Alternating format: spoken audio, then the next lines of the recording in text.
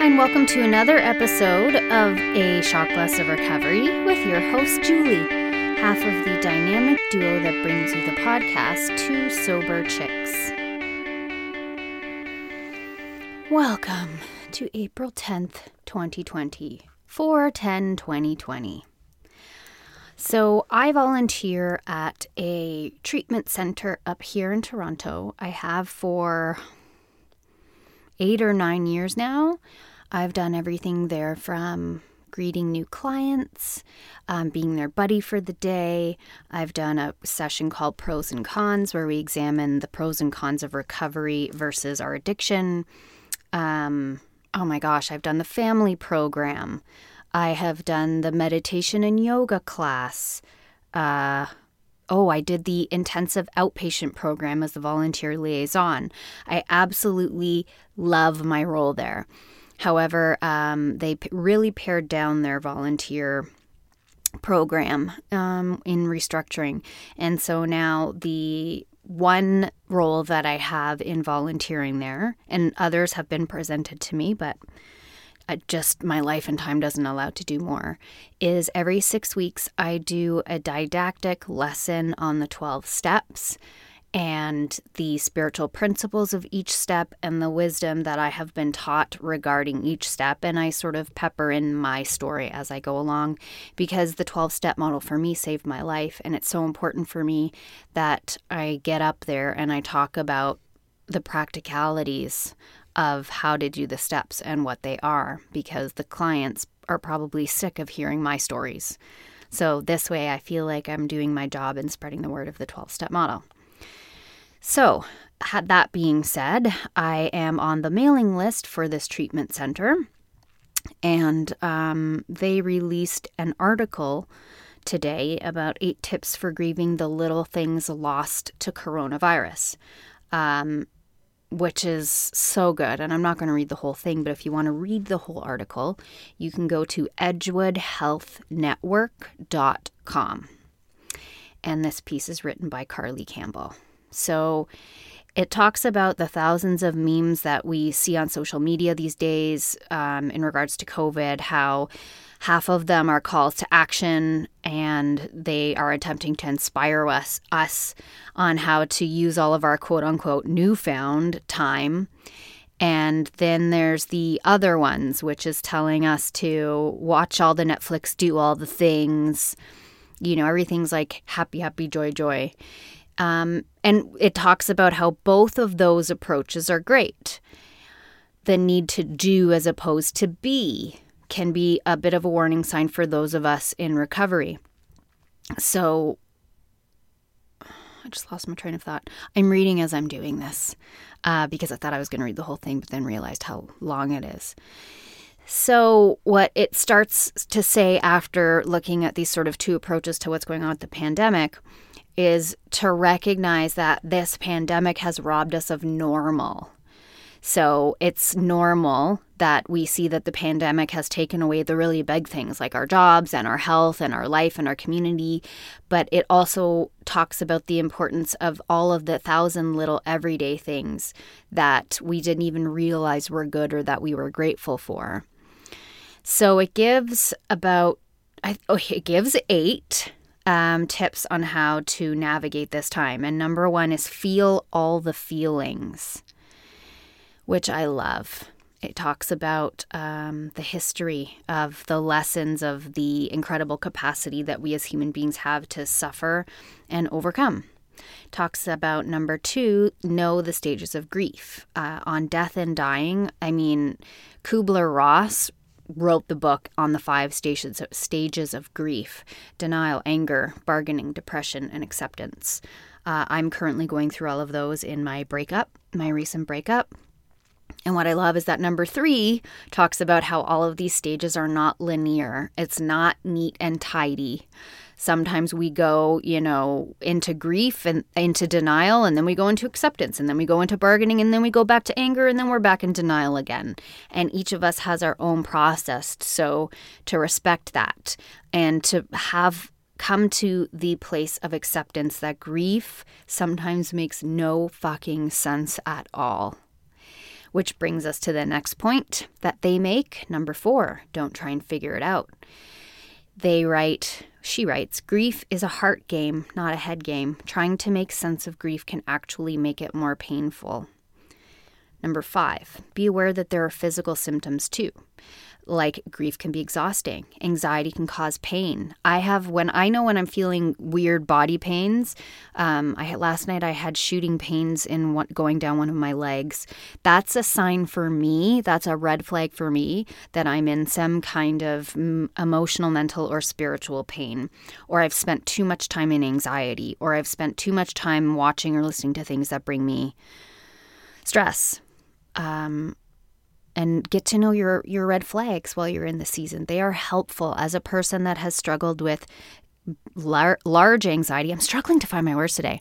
As a person that has struggled with a lot of anxiety and hypochondriacism, it's important for me when I'm going through those things to write them down. Like I have written letters to myself when I am well about what I learned from my last bout of anxiety or being a hypochondriac.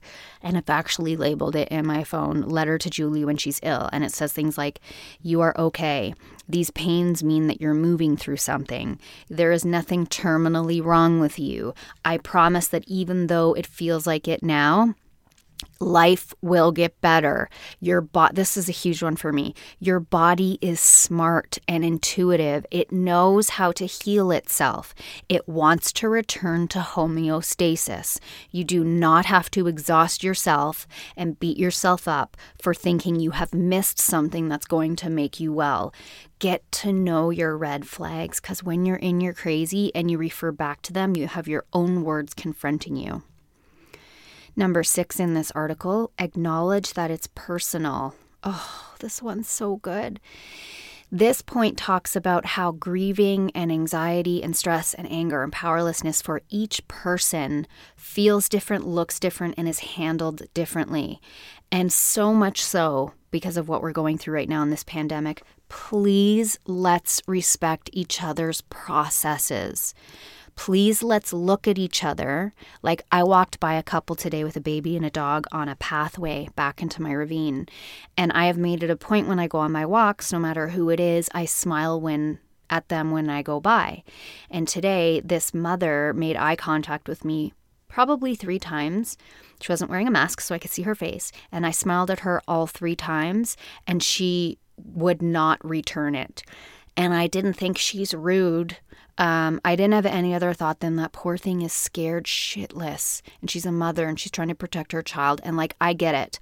I don't get mad if someone crosses the street or yanks their dog away or pulls their child out of my way or scoffs at me when I walk by. I understand now how fear-provoking this is. So let's respect each other's processes, especially when they don't look like ours.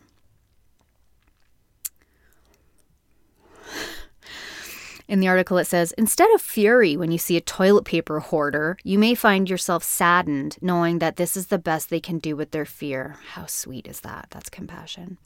Number 7 is find your quote-unquote why. Friedrich Nietzsche wrote in Twilight of the Idols that a person, quote, who has a why to live can bear almost any how. Ooh, that's good. My why is my relationship with God. My whole life is about serving Him. And as a person whose life purpose and vocation is to serve God, the way that looks for me is serving His children. I cannot serve His children if A, I am not okay myself, or B, I am not connected to Him. So in not being okay for others, I have to be okay for myself. And that only comes from my higher power and connecting to Him and the promises He offers us, which is unconditional love and a purpose for everything, even if we don't understand it.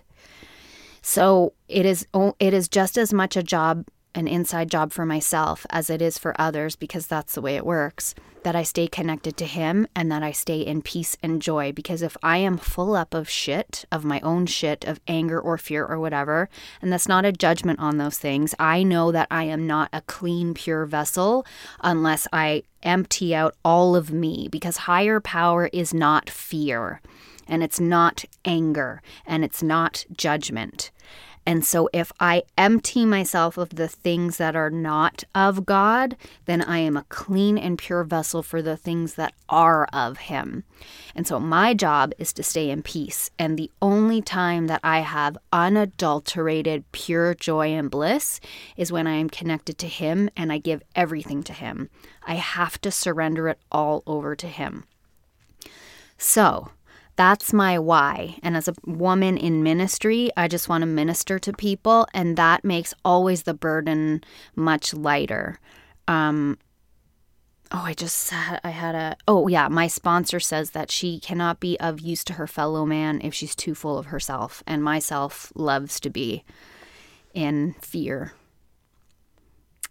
This is what I was going to remember. Also, when we're going through hard times, to remember that I might be going through this so I can just help one other person, thinking of what tools and gifts of this season that you can take on so that you can help other people. Because you might be going through this, so someone coming up behind you doesn't have to. I have a woman who is a sponsee and I would say a mentee, and she is very closely following the path I did from coming to faith and then stepping into her vocation. And she is a new Christian, a baby Christian like I am. But when I was in her shoes, I didn't have someone mentoring me. And so I remember lamenting a couple of years ago why God just didn't send me a mentor.